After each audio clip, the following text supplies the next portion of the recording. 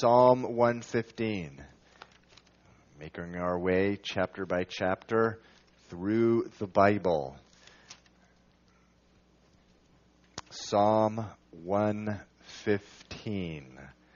Psalm 115. If you need a Bible, please raise your hand.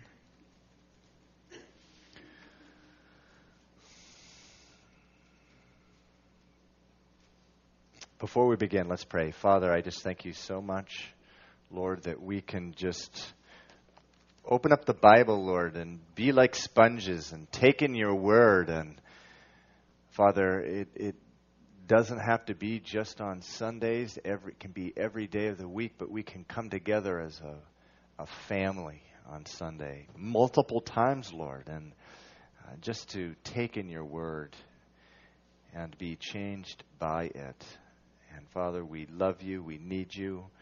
I just pray, Father, that you would just use the message tonight to strengthen us, to give us spiritual grit, Lord, to give us an oomph to our walk, Lord, as we get up tomorrow for another week in which we want to glorify you, Lord. We want to live for you. And Father, we know that your word says, Lord Jesus, you command us to abide in you. We can't do that apart from your word. So we come tonight to abide. Lord Jesus, it's in your name we pray. Amen. Okay, Psalm 115. Not unto us, O Lord, not unto us, but to your name give glory. Not unto us, O Lord, not unto us, but to your name give glory. You know, we are not wired to give God the glory for things in our life. We're not wired that way. There's a terrible tendency that we have to touch the glory of God, put our hand on it, or get in the spotlight when the Lord deserves the spotlight. Oftentimes I pray to the Lord, Lord, please let me just be a spectator of what you want to do through me. And that should be every one of your prayers too. Lord, let me be a spectator of what you want to do through my life. Speaking of your life. And so, but in addition, when we're praying, we always need to have God's glory in mind. Not unto us, O Lord, not unto us, but to your name give the glory. So many times, we treat the Lord like Santa Claus. Lord, I want this new house. I want this new car. I want this new job. I want this promotion. I want a husband. I want a wife. But embedded, literally, in every single prayer request needs to be for your glory. For your glory. Because if the prayer request or an answer to prayer, getting what we want, is not going to promote God's glory, then we shouldn't be praying for it. And I don't know if a new car is going to glorify God. And there's nothing wrong with praying for a new car. But embedded in that prayer request needs to be from your heart, but for your glory. But for your glory. I appreciate so much of what Pastor Scott talked about last week. Doesn't mean we don't pray for things. There's such a tendency to be hyper-spiritual. We don't pray for promotions because we think it's unspiritual to be like that, when that's an investment that we can make in the kingdom of God. Sometimes getting a promotion. But not unto us, O Lord, not unto us, but to your name give glory. This is always a battle for every man and woman. We are not wired to experience great success. We're just not wired like that. That is why, because of God's mercy, He waits on prospering you in many ways. That's why, that's why God doesn't establish thriving churches in a pastor overnight, or He doesn't take someone in a profession and necessarily make them thrive overnight when they are Christians, when they're children of God, because we're not wired to take that kind of attention. I know recently someone heard me on the radio, and they called in and they were saying how much they were blessed by the radio. And please don't take this the wrong way, but they made a comment to the woman who took the call. They said, Steve, he's such a man of God. And I didn't say anything about it, and I appreciate that. But there's no way that this woman can know if I'm a man of God or not. There's no possible way she can, because a spiritual gift and character are completely separate. And there's so many people that can get up in a pulpit like this and teach the Word of God excellently and be a man or woman who are ungodly. But it's tough when sometimes, particularly for a younger believer, because you hear something like that, and you're like, I am a man of God. People are telling me that.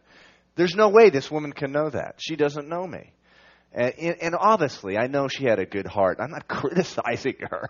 But we're not wired for success. And that's why so many times the Lord, we have to wait on the successes of the Lord, because He wants to get us to the place where we are safe to bless. And that is a prayer request, a routine prayer request that I've been praying for years. Lord, get me to that place where I'm safe to bless. And that's where God wants to bring every single one of us. Not unto us, O Lord, not unto us, but to your name give glory. Because of your mercy, because of your truth.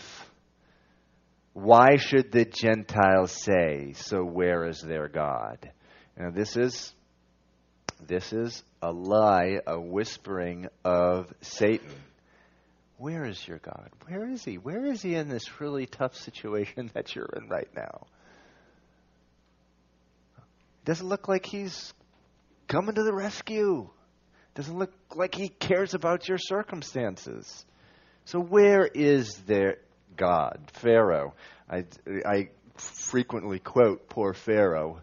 When Moses went out in and said, let my people go, Pharaoh said, who is Jehovah that I should obey him? And this is so oftentimes, this is the attitude of the world. Where is your God? Who is your God? Why should I listen to your God? Verse 3, but our God is in heaven. He does whatever He pleases. Now, don't take that the wrong way. He's not talking in an arbitrary way, like I do whatever I please. But no, whatever the Lord pleases is wholly perfect and completely consistent with His character. Their idols are silver and gold, the works of men's hands. They have mouths, but they do not speak. Eyes they have, but they do not see. They have ears, but they do not hear. Noses they have, but they do not smell. They have hands, but they do not handle. Feet they have, but they do not walk. Nor do they mutter through their throat. And here, this is important. Those who make them are like them, so is everyone who trusts in them. Those who make them, underline this verse, are like them, so is everyone who trusts in them. There's a wonderful verse that we quote oftentimes here at Calvary Chapel in the city. 2 Corinthians 3:18, but we all, speaking of the children of God, with unveiled face, beholding as in a mirror the glory of the Lord, are being transformed into the same image from glory to glory, just as by the Spirit of God. Even as we are beholding the Lord and following the Lord, we're becoming like the Lord. But the exact same thing happens. The exact same thing happens for those who pursue idols, the Word of God says. It says people become like their idols. To such an extent, it's really creepy, actually, that people will start becoming like the idols that they're pursuing. A number of years ago, Halle Berry, that actress, she won an Academy Award for Best Actress, and she was on TV being interviewed, and I appreciate her honesty. She was fighting terrible depression. She says, "I don't know why I'm here, and I don't know where I'm going." I really appreciate the honesty, but it is a correct sort of it's an accurate assessment of so many who are in Hollywood. And you can't help but think that, wow, here is this person who this is really what's in her heart, and she is idolized. The Academy Awards, it just always amazes me just how much attention it gets, just what the people wear and what's happening and what shows up. Actually, it shouldn't amaze me because they're just, you can't expect dead people to act like anything other than dead people, right? They're not born again, and they're not living a redeemed life, and they're doing exactly what we would be doing if the Lord had not saved us. But there's so much attention on it. And Halle Berry, that's a woman that people idolize. And what the Bible says is that those who make them are like them, so is everyone who trusts in them. And that the reason so many people, men and women in America, are depressed and they don't know where they're going is because they idolize people like her. And she doesn't know who she is, nor does she know where she's going. And people are becoming like her. And so people say, "Oh, there's no such thing as idols anymore. People don't worship those little statues." Actually, they do in many countries. They absolutely do. But in America, obviously less so. But there's just as much idolatry and just as much people becoming like their idols. I just always amazed when I read the Word of God. It's just so rich and relevant to today. How people are becoming so much like the idols that they trust in. Verse 9, "O Israel, trust in the Lord. He is their help and their shield. O house of Aaron, trust in the Lord. He is their help and their shield. You who fear the Lord, trust in the Lord. He is their help and their shield." There's actually a progression here. Verse 9 is referring to Israel, the people of Israel, the Jewish people, and an exhortation for them to trust in the Lord. Verse 10 is talking about the house of Aaron, meaning the priests. You do have times in Israel's history, including when Jesus appeared on the scene, where the priestly class was not trusting in the Lord, but many of the multitude of Israel was. All of Israel, it says, was going out to be baptized by John the Baptist, but meanwhile the priestly class and the religious class was condemning him. But so it's first starting with the children of Israel. You trust in the Lord. House of Aaron, you trust in the Lord. And then in verse 11, you who fear the Lord, trust in the Lord. And there was known in Israel's history as God-fearing Gentiles. Gentiles who were not born Jews, but they believed in Jehovah. We'll actually read more about this subject later. But the Jews were always evangelistic in nature, meaning their very existence God meant for the main purpose of which was to draw the world to Him. And so, by the way, verse 9 through 11, this is one of those one of those times where one person is saying it, probably a Levite, and the people in the congregation were repeating it. So, O Israel, trust in the Lord. And then the whole congregation says, He is their help and their shield. And that's repeated 3 times. Verse 12, the Lord has been mindful of us. He will bless us. He will bless the house of Israel. He will bless the house of Aaron. He will bless those who fear the Lord, both small and great. God is not a respecter of persons, the Bible says in the book of James. And by that, that's the King James Version. By that, James means it doesn't matter if a person's great or small. He blesses them. He blesses those who fear Him. Not on the basis that they're great or small, but on the basis that they fear Him. Verse 14, may the Lord give you increase more and more, you and your children. And this I take comfort in, as a father of 5, that there are many verses in the Bible that encourage me, that even as I fear the Lord, even as I serve the Lord, that He will give increase not only to me, but to my children. And by increase, I don't mean material increase. I mean increase of the reward. And the Lord Jehovah, El Shaddai, is our reward, the Bible says. And there's nothing I want more than for there to be increase in the life of my children, the reward that they receive, their reward being Jesus Himself. Verse 15, may you be blessed by the Lord who made heaven and earth. The heavens, even the heavens are the Lord's, but the earth He has given to the children of men. And so this is, some people interpret this verse in a couple different ways. One is that He's given the church over to the children of men and they're completely trashing it. I don't agree with that. This is like a Genesis chapter 2 kind of verse. He's given the earth to men, to be the children of men, to be stewards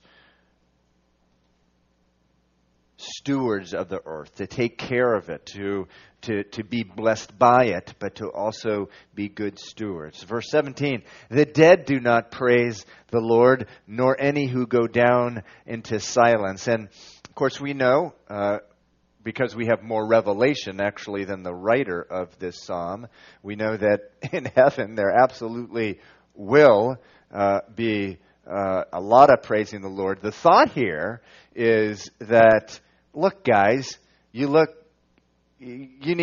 alive. You need to praise the Lord. You need to glorify God in your life.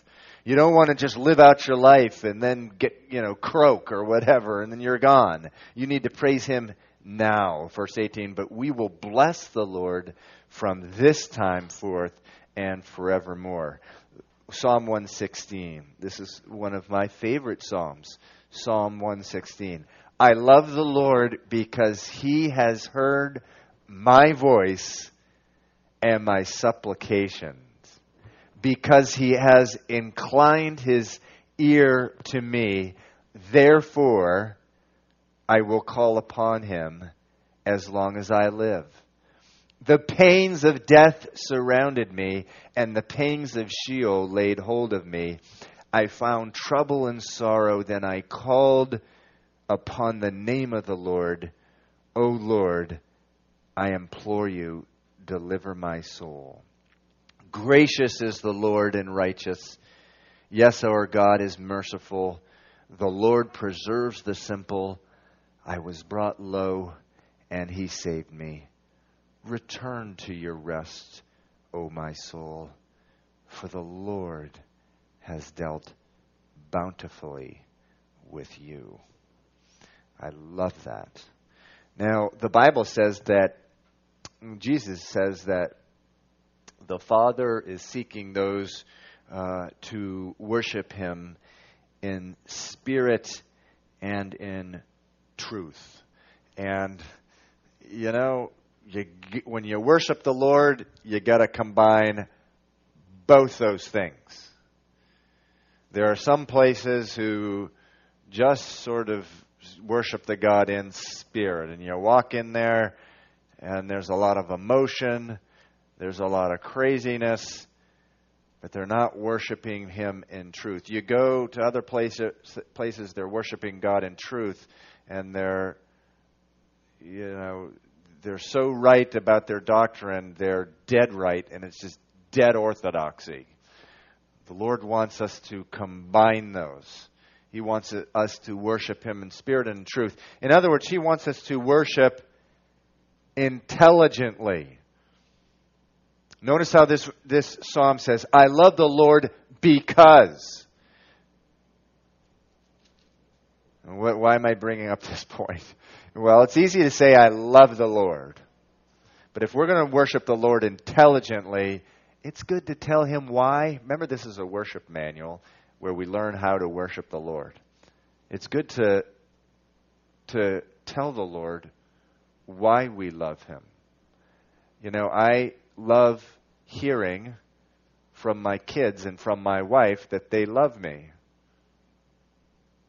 I really do. But I gotta say, it means a whole lot more when I hear from Stephanie, I love you because.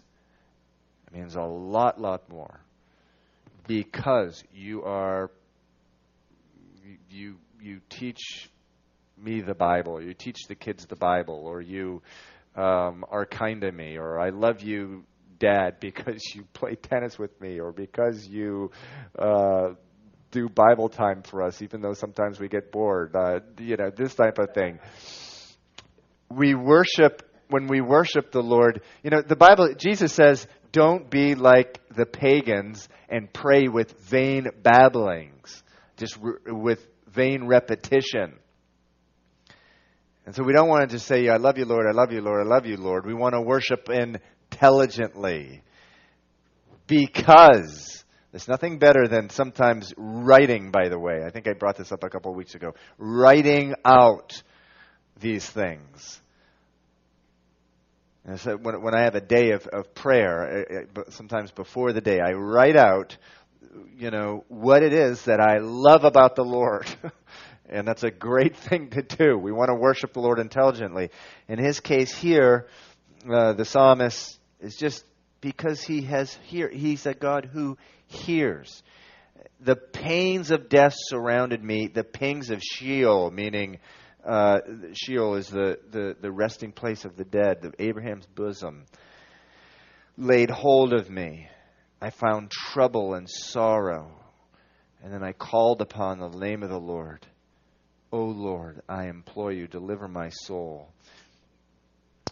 Why else does he love the Lord? Verse 5, because the Lord is gracious, because the Lord is righteous, because the Lord is merciful. And so he's worshiping here.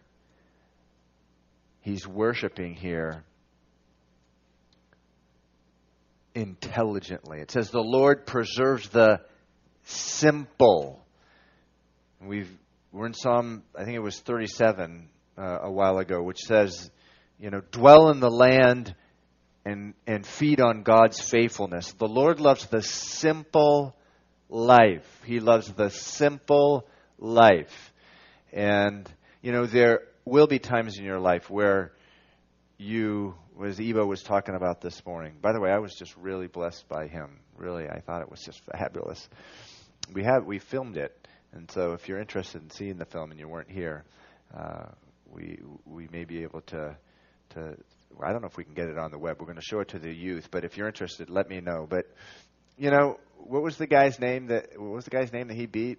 Carly Burton? Courtney. It was close. Courtney Burton. We may have one, perhaps two Courtney Burton experiences in our life. The Lord does bring those.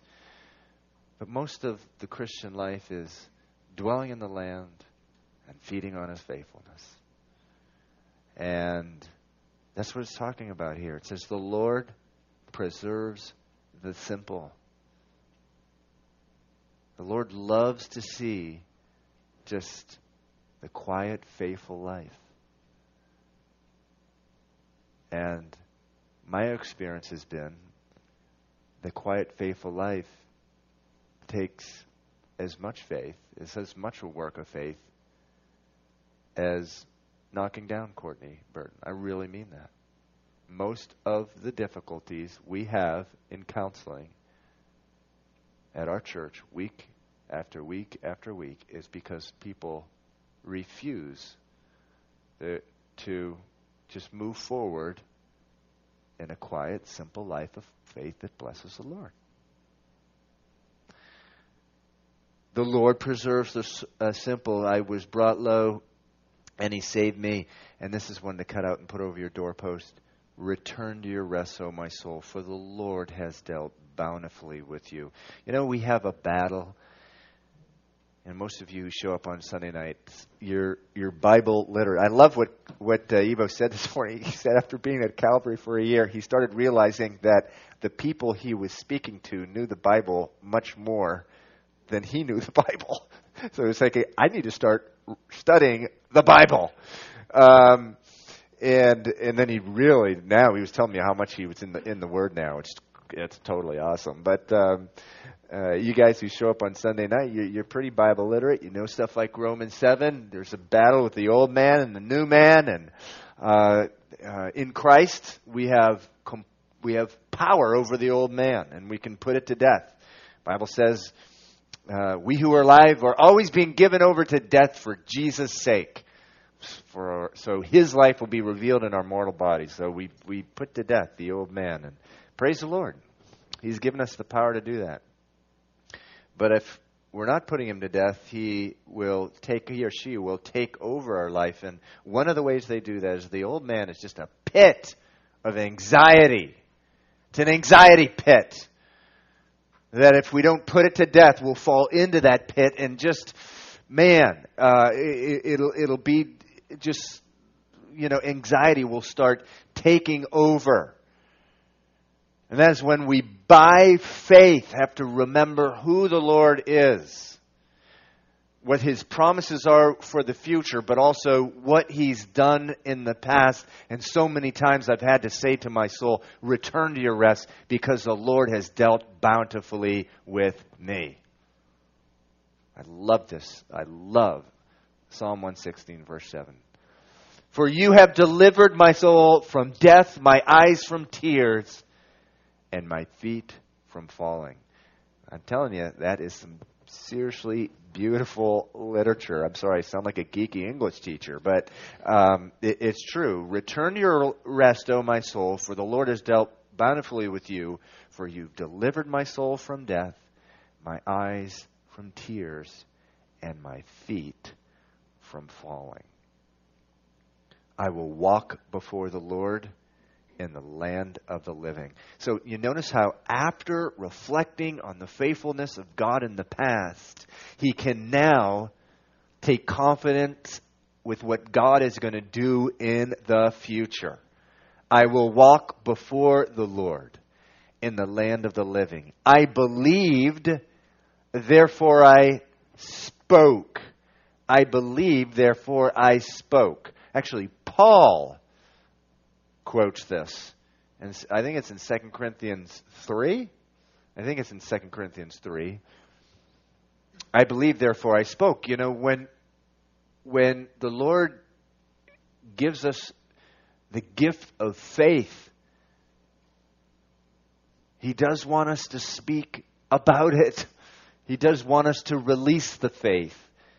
I believe, therefore I spoke. I am greatly afflicted. I said in my haste, all men are liars.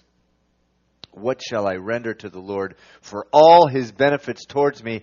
I will take the cup of salvation and call upon the name of the Lord. I will pay my vows to the Lord now in the presence of all His people. Precious in the sight of the Lord is the death of His saints. Kind of interesting. This verse, often quoted, by the way, comes out of nowhere, doesn't it? It's like, whoa, what's all this? These are often quoted verse, but what does it have to do with the verses before and after? Well, I believe that it is just an expression similar to verse verse 9, where he says, I will walk before the Lord in the land of the living, it's just an expression that he is going to go forward, and if he's going to die with the Lord, he'll die with the Lord. Knowing that precious is in the sight of the Lord is the death of his saints. And how many martyrs we have had who have given their life for the Lord. You've probably heard this many times, but more in the last century than all the previous centuries combined. Christians killed for their faith. And here at Calvary Chapel in the city, we do, Voice of the Martyrs, other ministries of the persecuted church, we really, really do want to try to get behind the persecuted church. Precious in the sight of the Lord is the death of his saints. 1 John says, no greater love is than this, than a man lays down his life for his friends. Of course, that talks supremely of Jesus, but supremely Jesus is our example. Verse 16, O Lord, truly I am your servant. I am your servant, the son of your maidservant.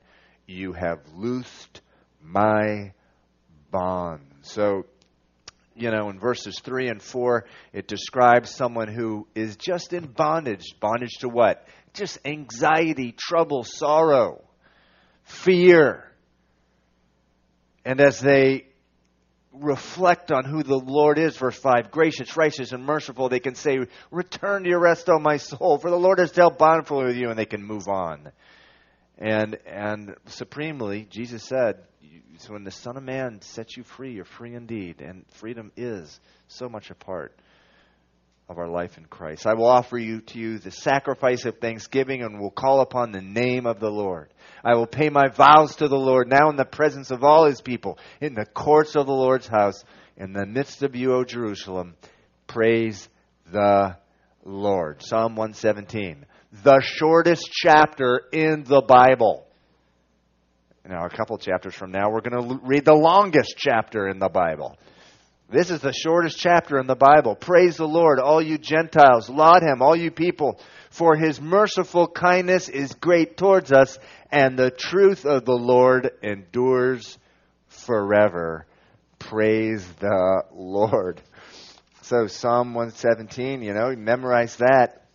And you can go around saying, memorize an entire chapter of the Bible. The problem with that is you're giving yourself glory and you're violating Psalm 115, verse 1. But anyway, you got to give God the glory. But Psalm 117, and this is actually, Psalm 117 is a verse that quoted by the Apostle Paul. Again, a lot of Jewish people historically have not seen the Jewish people as a people who really are under really the command of God to go out and tell people about the Lord. But that's not what the Old Testament teaches. And that's in this actually is an example, Psalm 117, where they're saying, praise the Lord, all you Gentiles, all you non-Jews. Look who we have here. We have the Lord. We have the Lord our God. And in Romans chapter 15, Paul, actually, who was criticized, many of the Jews had a big-time problem with the Apostle Paul going out and telling non-Jews about Jesus. Now, that may seem very strange to us in the year 2010. But Christianity was nothing more than a Jewish sect when it first started. It was just all Jews. And they had a really big issue with him going out and telling non-Jews about the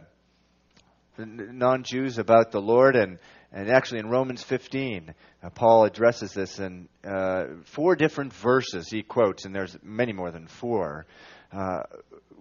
From the Old Testament, where the Gentiles, their Jews are supposed to go and tell the Gentiles about the Lord. And in Romans 15:9, he quotes, he says, the Old Testament, for this reason I will confess to you among the Gentiles, he says in Romans 15, verse 9. And then he goes, rejoice, O Gentiles, with the Lord. And in verse 11 of Romans 15, he quotes the very verse we just read in Psalm 117, praise the Lord, all you Gentiles, laud him, all you people.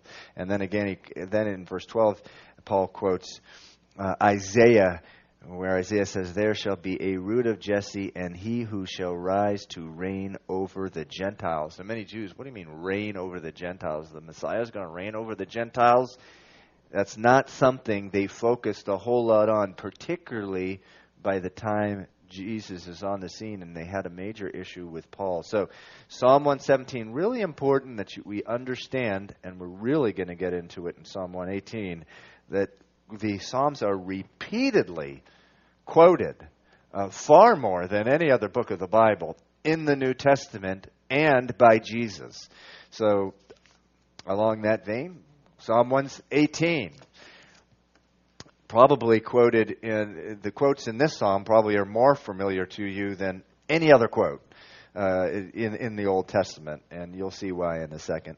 Psalm 117, Psalm 118, oh, give thanks to the Lord, for he is good, for his mercy endures forever. You say, haven't we seen that in about 20 other Psalms, that exact same verse? Yeah, we're dumb sheep. We need to hear that a lot. We need to hear that. Verse 2, let Israel now say, his mercy endures forever. Let the house of Aaron now say, his mercy endures forever. And I like that because verse 2 is just focus on the people. Let them say his mercy endures forever. But don't think for a second that just because you're a priest, you don't need to be exhorted the exact same thing. You know, pastors, priests, they think after a while that they're in some unique category and they don't need the same kind of exhortation. That's why so many pastors get into trouble. Just heard today about a pastor that we know who's just departed. He's taken off from the ministry. And it's a tragedy every time it happens, but that's because so many pastors get lulled into this thing where they don't think somehow, they think they're in a class by themselves and that they don't need the Word of God just as much as everyone else. Verse 4, same thing. He moves now to the Gentiles. Let those who fear the Lord now say, his mercy endures forever. I called on the Lord in distress. The Lord answered me and set me in a broad place. Now, when you see that in the Psalm, set me in a broad place, the thinking is he set me in a place where you're free from the bondage, you're free to worship him, and you're free to serve him in a broad place, as opposed to like a straitjacket. You're like, you can't serve the Lord. You're in bondage to your anxieties, your fears, and the defeat and guilt in your life. Verse 6, the Lord is on my side. I will not fear. What can man do to me? Now, this is an interesting verse here. The Lord is on my side. I will not fear. What can man do to me? It reminds me of Psalm 62, which has similar kinds of declarations in it. You know, I have two different kinds of people that I talk to sometimes, and the first will come and say a verse like this, the Lord is on my side, I will not fear, what can man do to me? And I literally tremble for the person because I know they're going to be body slammed because it's what they're saying in the power of their own flesh, and they're saying in pride. But that doesn't mean you can't say this exact same thing with utter total humility. You can. You can say with complete total humility, Spirit-filled, the Lord is on my side. I will not fear. What can man do to me? And every one of us, I just pray you get to the place where you can say this, and you can say this with utter humility in your life. Verse 7, the Lord is for me among those who help me. Therefore I shall see my desire on those who hate me. It is better to trust in the Lord than to put confidence in man. It is better to trust in the Lord than to put confidence in princes. Put confidence in princes. How many today are putting confidence in princes? You know, we speak of the unsaved, unredeemed man, and I don't think there's anything that defines unredeemed, unconverted, unregenerated man and woman than this kind of thing. That putting confidence in princes. I remember I was born here in Massachusetts. I moved away when I was 9. I moved to Venezuela, and in developing countries, Venezuela is one of them. That politics. It's just the political figures tend to be messianic, and I know that can sort of kind of happen in this country as well. But man, the things that I used to see, just people just completely putting their hope in political figures, and just people just being whipped up into frenzy. And again, the same thing happens in the political process here, but they had to literally close down schools during elections when they happened, because just people were just so intense about wow, this was the guy and he was going to save the country. And of course they never did. And country actually today is Venezuela is a mess because people putting too much confidence in their current ruler, Hugo Chavez, who's trashing the country now. But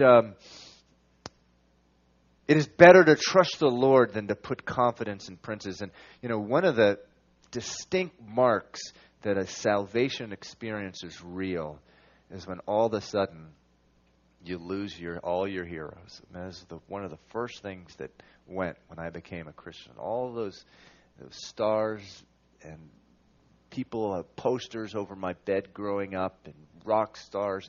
All of a sudden, when the scales fell off my eyes, they were revealed for who they really were. And a mark of a Christian is that you understand you cannot trust in man, in princes. Verse 10, all nations surrounded me, but in the name of the Lord I will destroy them. They surrounded me. Yes, they surrounded me, but in the name of the Lord I will destroy them. They surrounded me like bees. They were quenched like a fire of thorns. So a fire of thorns is another way of saying bees, getting poked by bees. And unfortunately, I have had that experience where I've been attacked by a whole swarm of bees. Oh, man. Not something I would wish upon anyone. But anyway, I deserved it because I was throwing rocks with my brother at beehives. But for in the name of the Lord I will destroy them. You push me violently that I might fall, but the Lord help me. The Lord is my strength and song. Now, if you have a pen or pencil, I want you to circle the word strength, and I want you to circle the word song, and then I want you to put a line between them, because, brothers and sisters, there is a connection between strength and song.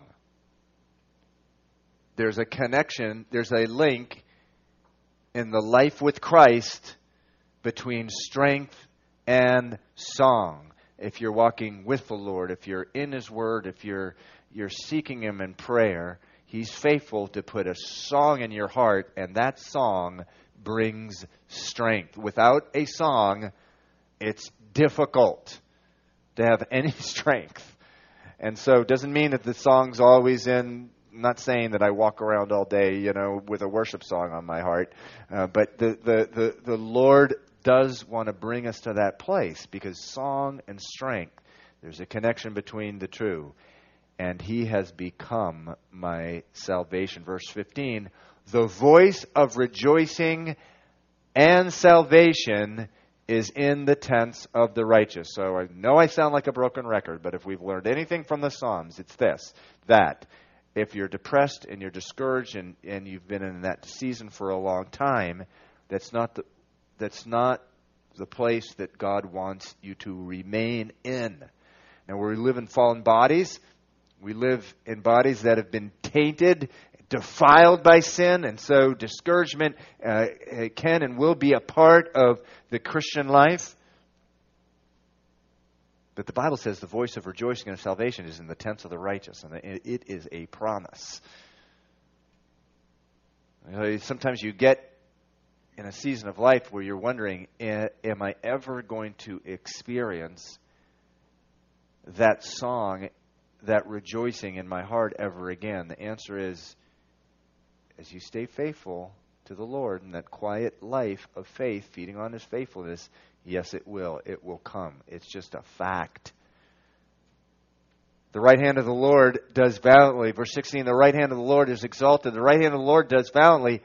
I shall not die but live and declare the works of the Lord. I remember a friend of ours got cancer, and someone prophetically gave her this verse.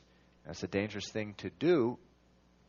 If you do that, I really need to seek the Lord before you quote a verse like this, because if you're wrong, you've misrepresented the Lord, and you have the potential of doing a lot of damage. But in this case, I believe it was really a prophetic utterance. This person quoted this to this other woman, a friend of ours who had cancer, and she did live. I shall not die but live and declare the works of the Lord. She lived to declare the works of the Lord. The Lord has chastened me severely, but He has not given me over to death. Now, this is a theme throughout the Word of God as well. Sometimes a season of chastening, of discipline by the Lord is severe. But we can always take heart that the Lord has not forsaken us. He doesn't give us over to death unless, of course, it's our time to be with Him. Verse 19, open to me the gates of righteousness, and I will go through them, and I will praise the Lord. This is the gate of the Lord through which the righteous shall enter. Jesus calls Himself the gate. I find that exciting. Jesus calls Himself the gate in John chapter 10. This says, this is the gate of the Lord. Jesus is the gate of the Lord through which the righteous shall enter. Remember, Jesus said, broad is the way that leads to destruction. Narrow is the way that leads to life, and through few shall enter by it. But if you enter through Jesus, you do enter.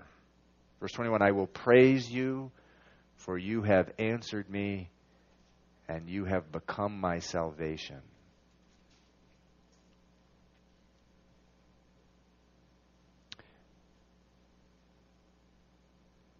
The stone which the builders rejected has become the chief cornerstone.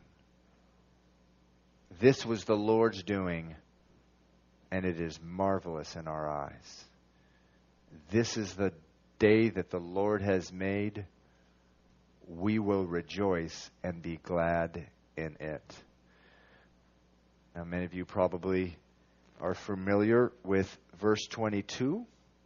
Verse 22, it's, I believe, quoted in 1 Peter, but more importantly, by Jesus Himself. Right after He had come into Jerusalem. You know, sometimes we forget, after Jesus came into Jerusalem for that last time, that last journey to Jerusalem, He did not stop teaching. He stepped it up, man. I mean, he really started cranking then. Many of the parables that we're familiar with were taught after He came into Jerusalem in that final week.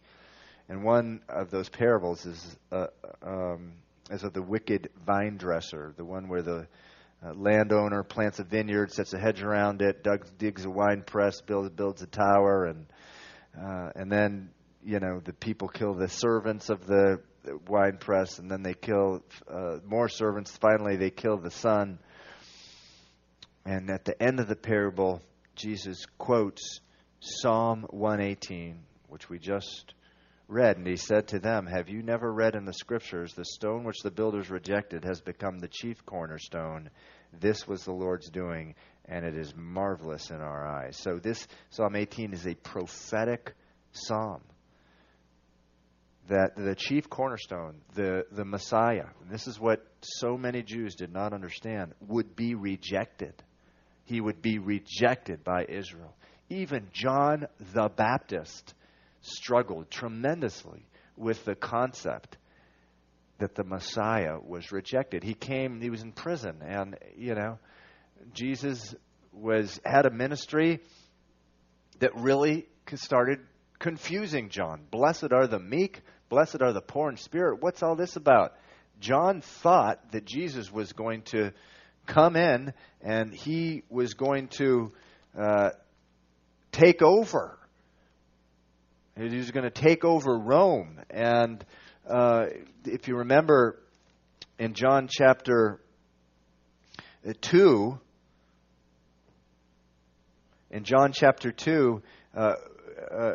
he says, let me see, where am I looking here now? Is it John chapter 2?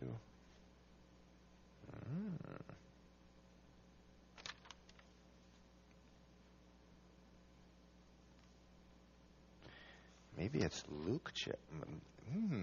Where is it? Oh, wow. See, the assistant pastor's really doing a good job here backing me up. Luke 6 or 7? No, it actually close. It was Luke 3, Pastor Greg. But you led me in the right direction. In Luke chapter 3, verse 17, John the Baptist says, speaking of Jesus, I baptize you with water. He will baptize you with the Holy Spirit and fire. His winnowing fan is in his hand, and he will thoroughly clean out his threshing floor and gather the wheat into his barn, but the chaff he will burn with unquenchable fire. Man, John the Baptist thought he was going to come in, and he was just going to just wipe everyone out, judgment. And indeed, in the Old Testament, that's what the Messiah is foretold to do. But, as we know very well, Isaiah 53 and Zechariah, many other places, it's clear that there are two comings of the Messiah. And the first, the Messiah would be rejected. And so John the Baptist, actually, when he was arrested, thrown in prison, he sent disciples to Jesus, and he says, "Are you the one, or should we be waiting for another?" And you scratch your head, and you, what? What's the John the Baptist asking this question for? Well, he was discouraged. He was in prison. He didn't really understand yet that Jesus was the suffering servant. And what Jesus said to him, he said, "You go back and you tell